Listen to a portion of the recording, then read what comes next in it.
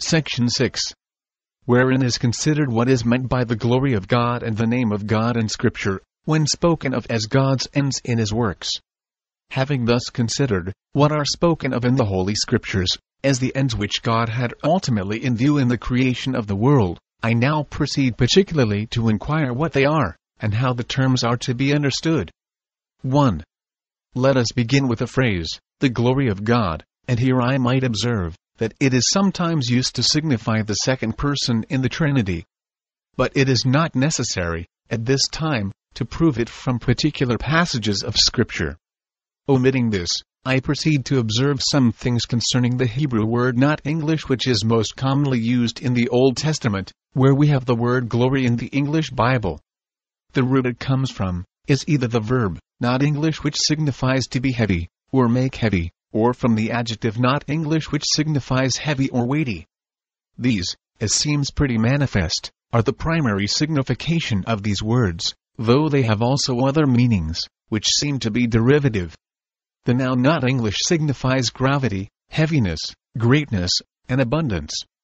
Of very many places it will be sufficient to specify a few. Proverbs 27:3. 2 Samuel 14:26. 1 Kings 12:11. Psalm 38:4. Isaiah 30:27. And as the weight of bodies arises from two things, density and magnitude, so we find the word used to signify dense, Exodus 19:16. Not English nubes gravis, vulg. Densissima, a dense cloud. And is very often used for great. Isaiah 32:2. Genesis 5:9. 1 Kings 10:2. 2 Kings 6:14 and 18:17.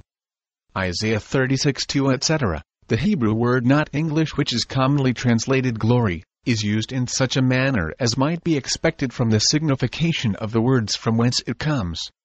Sometimes it is used to signify what is internal, inherent, or in the possession of the person, and sometimes for emanation, exhibition, or communication of this internal glory, and sometimes for the knowledge, or sense of these, in those to whom the exhibition or communication is made, or an expression of this knowledge, sense or effect.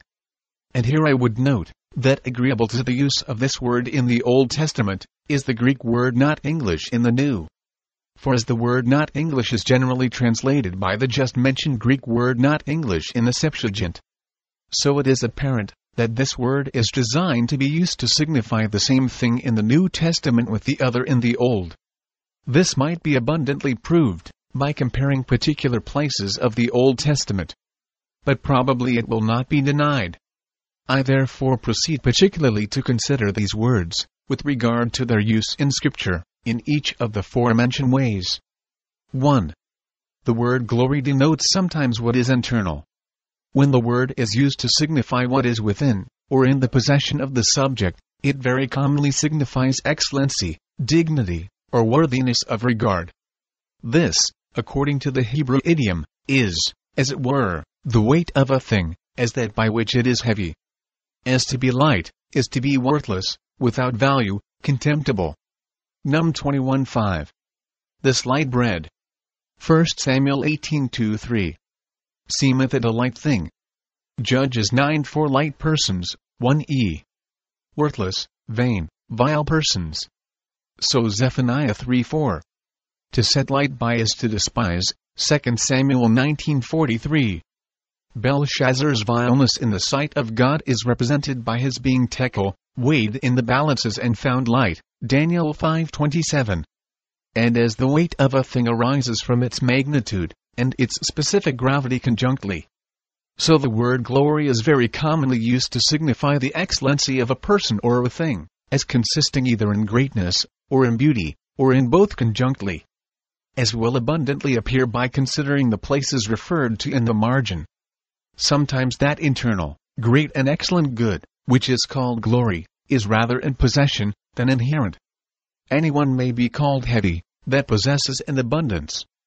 And he that is empty and destitute, may be called light. Thus we find riches are sometimes called glory. Genesis 31:1. And of that which was our father's hath he gotten all this glory. Esther 5:11. Haman told them of the glory of his riches. Psalm 49:16, 17. Be not afraid when one is made rich, when the glory of his house is increased. For when he dieth, he shall carry nothing away, his glory shall not descend after him. Nahum 2:9. Take ye the spoil of silver, take the spoil of gold. For there is none end of the store and glory out of the pleasant furniture. And it is often put for a great height of prosperity, and fullness of good in general. Genesis 45:13. You shall tell my father of all my glory in Egypt. Job 19:9. He hath stripped me of my glory. Isaiah 10:3. Where will you leave your glory? Verse 16. Therefore shall the Lord of hosts send among his fat ones leanness, and under his glory shall he kindle a burning, like the burning of a fire. Isaiah 17:3, 4. The kingdom shall cease from Damascus, and the remnant of Syria. They shall be as the glory of the children of Israel. And in that day it shall come to pass, that the glory of Jacob shall he made thin, and the fatness of his flesh shall be made lean. Isaiah 21:16. And all the glory of Kedar shall fail. Isaiah 61:6. Ye shall eat the riches of the Gentiles, and in their glory shall ye boast yourselves. Chapter 11:12. That ye may milk out, and be delighted with the abundance of her glory. I will extend peace to her, like a river, and the glory of the Gentiles like a flowing stream. Hosea 9:11. As for Ephraim, their glory shall fly away as a bird. Matthew 4:8. Show with him all the kingdoms of the world, and the glory of them. Luke 24:26. Ought not Christ to have suffered these things, and to enter into his glory? John 17:22. And the glory which thou gavest me, have I given them. Romans 5:1. And rejoice in hope of the glory of God. Chapter 8:18. The sufferings of this present time are not worthy to be compared with the glory which shall be revealed in us. See also chapter 2:7, 10 and 2:7, 10 and 9:23. 1 Corinthians 2:7. The hidden wisdom which God ordained before the world, unto our glory. 2 Corinthians 4:17. Worketh out for us a far more exceeding arid eternal weight of glory. Ephesians 1:18. And what the riches of the glory of his inheritance in the saints. 1 Pet 4:13. But rejoice, inasmuch as ye are made partakers of Christ's sufferings, that when his glory shall be revealed, ye may be glad also with exceeding joy. Chapter 1:8. Ye rejoice, with joy unspeakable and full of glory. 2. The word glory is used in Scripture often to express the exhibition, emanation, or communication of the internal glory. Hence it often signifies an effulgence, or shining brightness, by an emanation of beams of light. Thus the brightness of the sun, and moon, and stars, is called their glory, in 1 Corinthians 15:41. But in particular, the word is very often thus used, when applied to God and Christ. As in Ezekiel 1:28. As the appearance of the bow that is in the cloud in the day of rain, so was the appearance of the brightness round about. This was the appearance of the likeness of the glory of the Lord.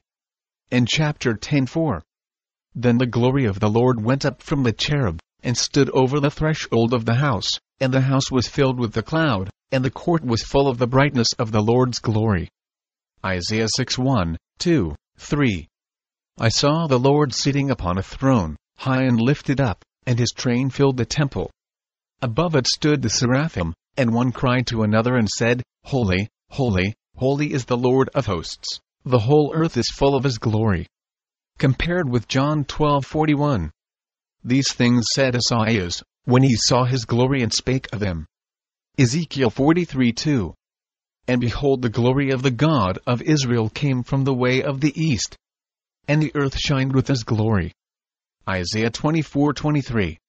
Then the moon shall be confounded, and the sun ashamed, when the Lord of hosts shall reign in Mount Zion, and in Jerusalem, and before his ancients gloriously. Isaiah 61:2. Arise, shine, for thy light is come, and the glory of the Lord is risen upon thee. For behold, the darknesses shall cover the earth, and gross darkness the people. But the Lord shall arise upon thee, and his glory shall be seen upon thee. Together with verse 19. The sun shall be no more thy light by day, neither for brightness shall the moon give light unto thee, but the Lord shall be unto thee an everlasting light, and thy God thy glory. Luke 2:9. The glory of the Lord shone round about them. Acts 22:11. And when I could not see for the glory of that light. In 2 Corinthians 3:7. The shining of Moses' face is called the glory of his countenance. And to this Christ's glory is compared, verse 18. But we all with open face, beholding as in a glass the glory of the Lord, are changed into the same image, from glory to glory. And so chapter 4:4. Lest the light of the glorious gospel of Christ, who is the image of God, should shine unto them. Verse 6. For God, who commanded the light to shine out of darkness, hath shined in our hearts, to give the light of the knowledge of the glory of God in the face of Jesus Christ. Hebrews 1:3. Who is the brightness of his glory? The Apostle Peter, speaking of that emanation of exceeding brightness, from the bright cloud that overshadowed the disciples in the Mount of Transfiguration, and of the shining of Christ's face at that time, says, 2 Peter 1:17. For he received from God the Father honor and glory, when there came such a voice to him from the excellent glory, This is my beloved Son, in whom I am well pleased. Revelation 18:1. Another angel came down from heaven, having great power, and the earth was lightened with his glory. Revelation 21:11. Having the glory of God, and her light was like unto a stone most precious, like a jasper stone, clear as crystal. Verse 23.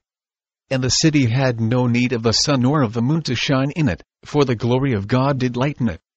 See the word for a visible effulgence or emanation of light in the places to be seen in the margin. The word glory, as applied to God or Christ, sometimes evidently signifies the communications of God's fullness, and means much the same thing with God's abundant goodness and grace. So Ephesians 3:16. That he would grant you, according to the riches of his glory, to be strengthened with might by his Spirit in the inner man.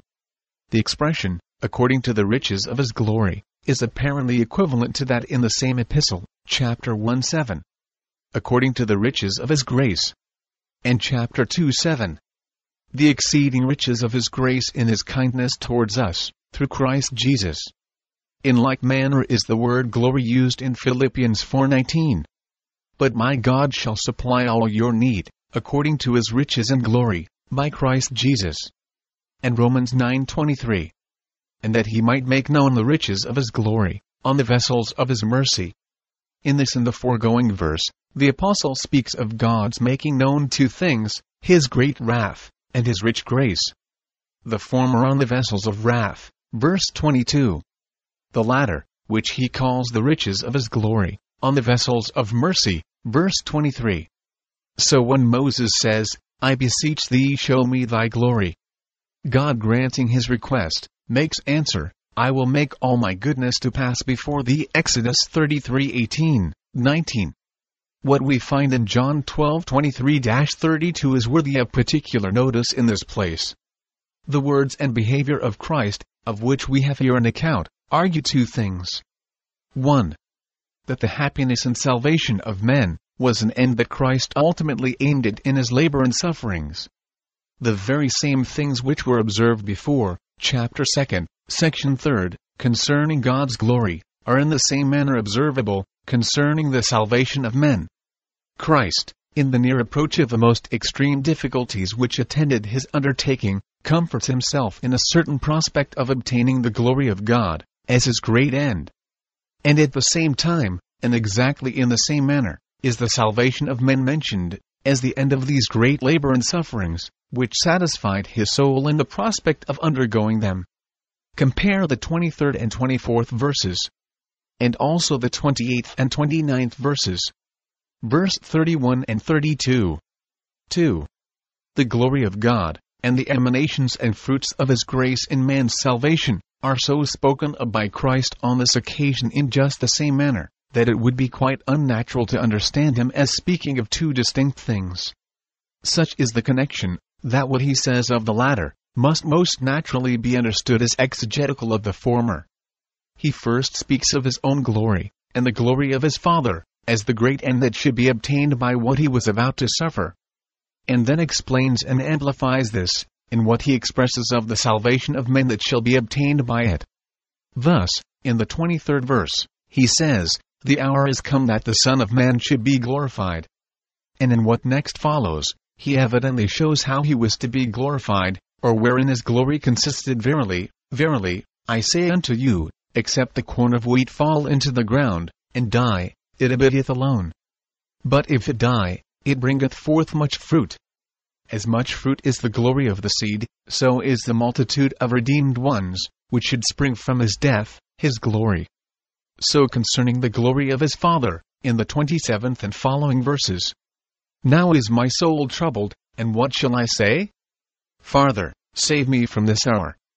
But for this cause came I unto this hour. Father, glorify thy name." Then came there a voice from heaven, saying, "I have both glorified it, and will glorify it again." In an assurance which this voice declared, Christ was greatly comforted and his soul even exalted under the view of his approaching sufferings.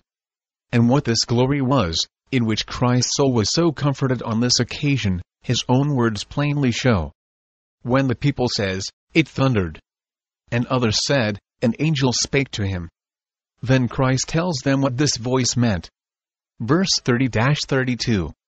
"Jesus answered and said, This voice came not because of me, but for your sakes. Now is the judgment of this world. Now shall the prince of this world be cast out.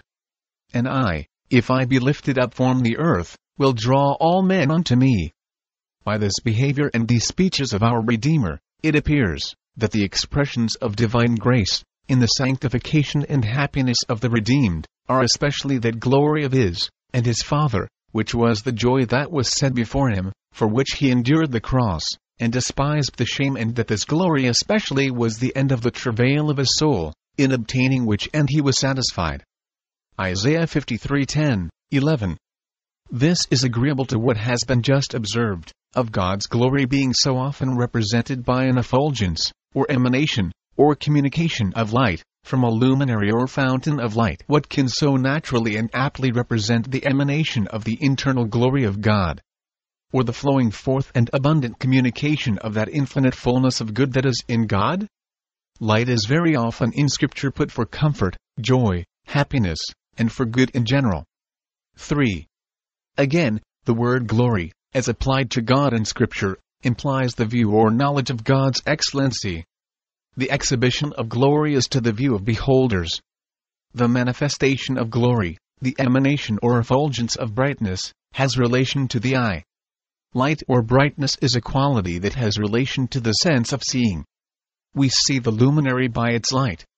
And knowledge is often expressed in Scripture by light. The word glory very often in Scripture signifies, or implies, honor, as anyone may soon see by casting his eye on a concordance.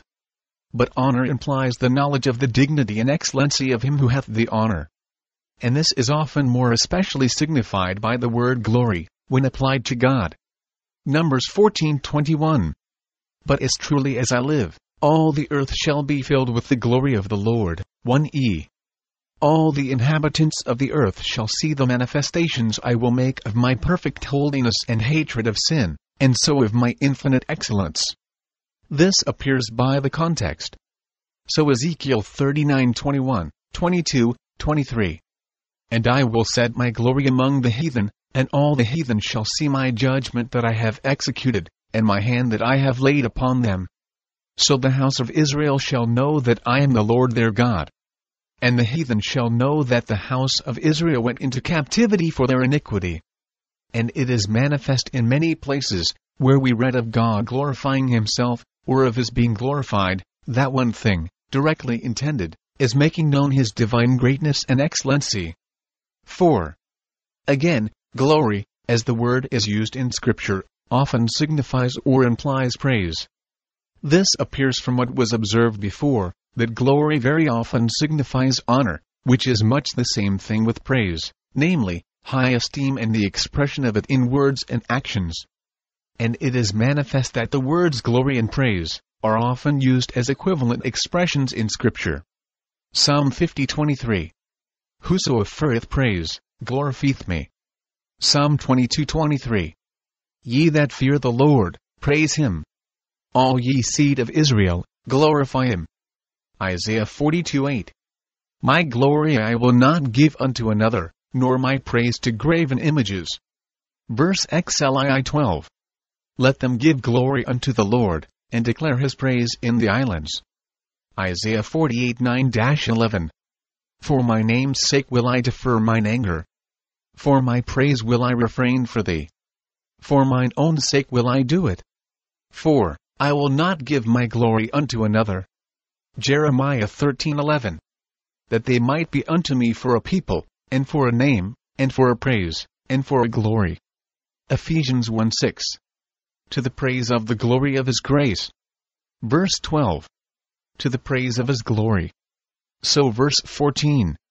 The phrases apparently equivalent to this, Philippians 1:11. Which are by Jesus Christ unto the praise and glory of God. 2 Corinthians 4:15. That the abundant grace might, through the thanksgiving of many, redound to the glory of God. It is manifest the praise of God, as the phrase is used in Scripture, implies the high esteem and love of the heart, exalting thoughts of God, and complacence in his excellence and perfection. This is manifest to everyone acquainted with the Scripture. However, if any need satisfaction, they may, among innumerable other places which might be mentioned, turn to those in the margin. It also implies joy in God, or rejoicing in his perfections, as is manifest by Psalm 33:2. Rejoice in the Lord, O ye righteous, for praise is comely for the upright. Other passages to the same purpose, see in the margin. How often do we read of singing praise? But singing is commonly an expression of joy. It is called making a joyful noise. And as it is often used, it implies gratitude or love to God for his benefits to us. Having thus considered what is implied in the phrase, the glory of God, as we find it used in Scripture, I proceed to inquire what is meant by the name of God. God's name and his glory, at least very often, signify the same thing in Scripture. As it has been observed concerning the glory of God, that it sometimes signifies a second person in the Trinity.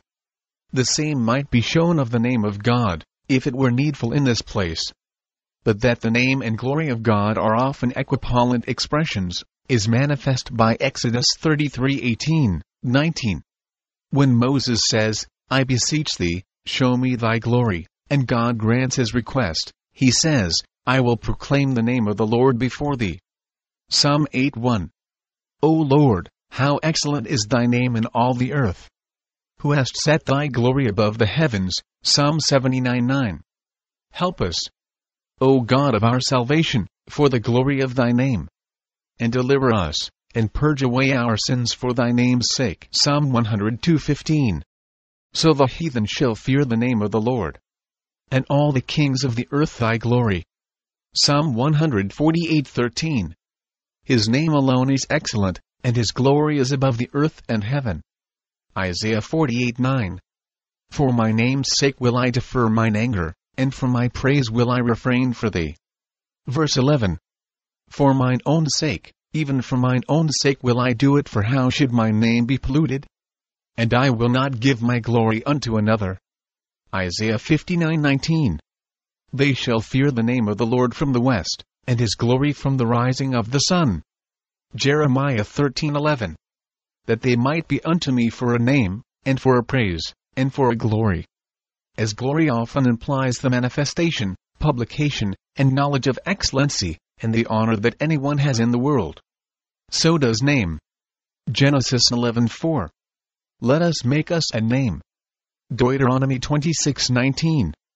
And to make thee high above all nations, in praise, in name, and in honor. So it is evident that by name is sometimes meant much the same thing as praise, by several places which have been just mentioned, as Isaiah 48:9, Jeremiah 13:11, Deuteronomy 26:19, and also by Jeremiah 33:9.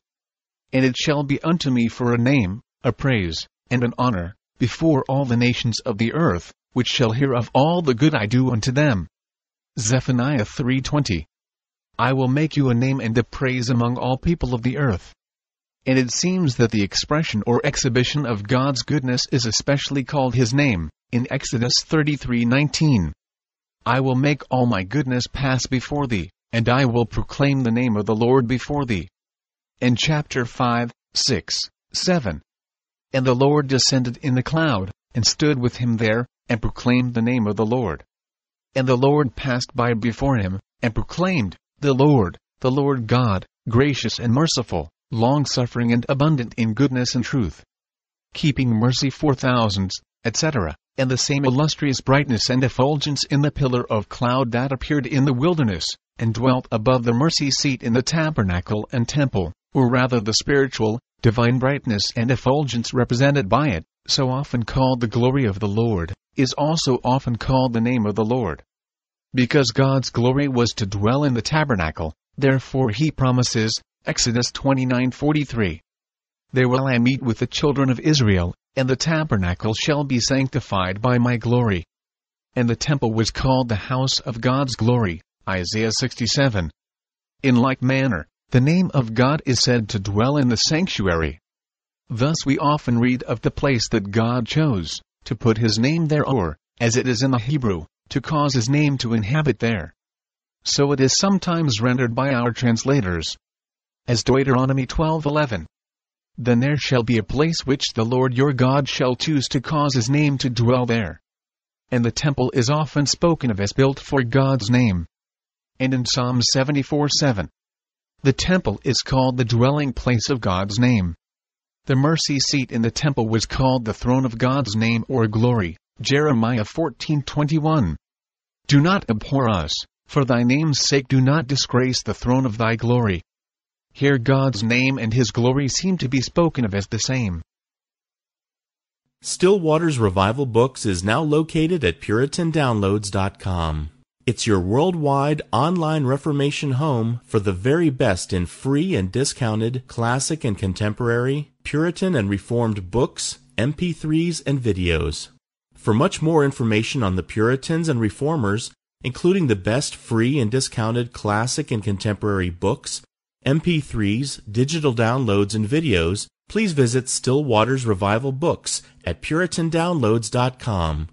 Still Waters Revival Books also publishes the Puritan Hard Drive, the most powerful and practical Christian study tool ever produced. All thanks and glory be to the mercy, grace, and love of the Lord Jesus Christ for this remarkable and wonderful new Christian study tool.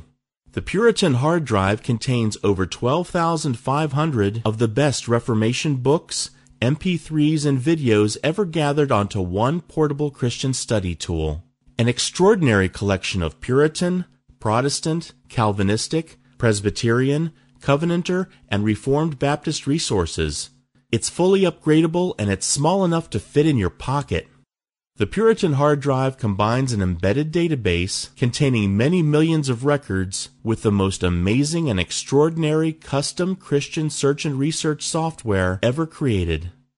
The Puritan Hard Drive has been produced to assist you in the fascinating and exhilarating spiritual, intellectual, familial, ecclesiastical, and societal adventure that is living the Christian life.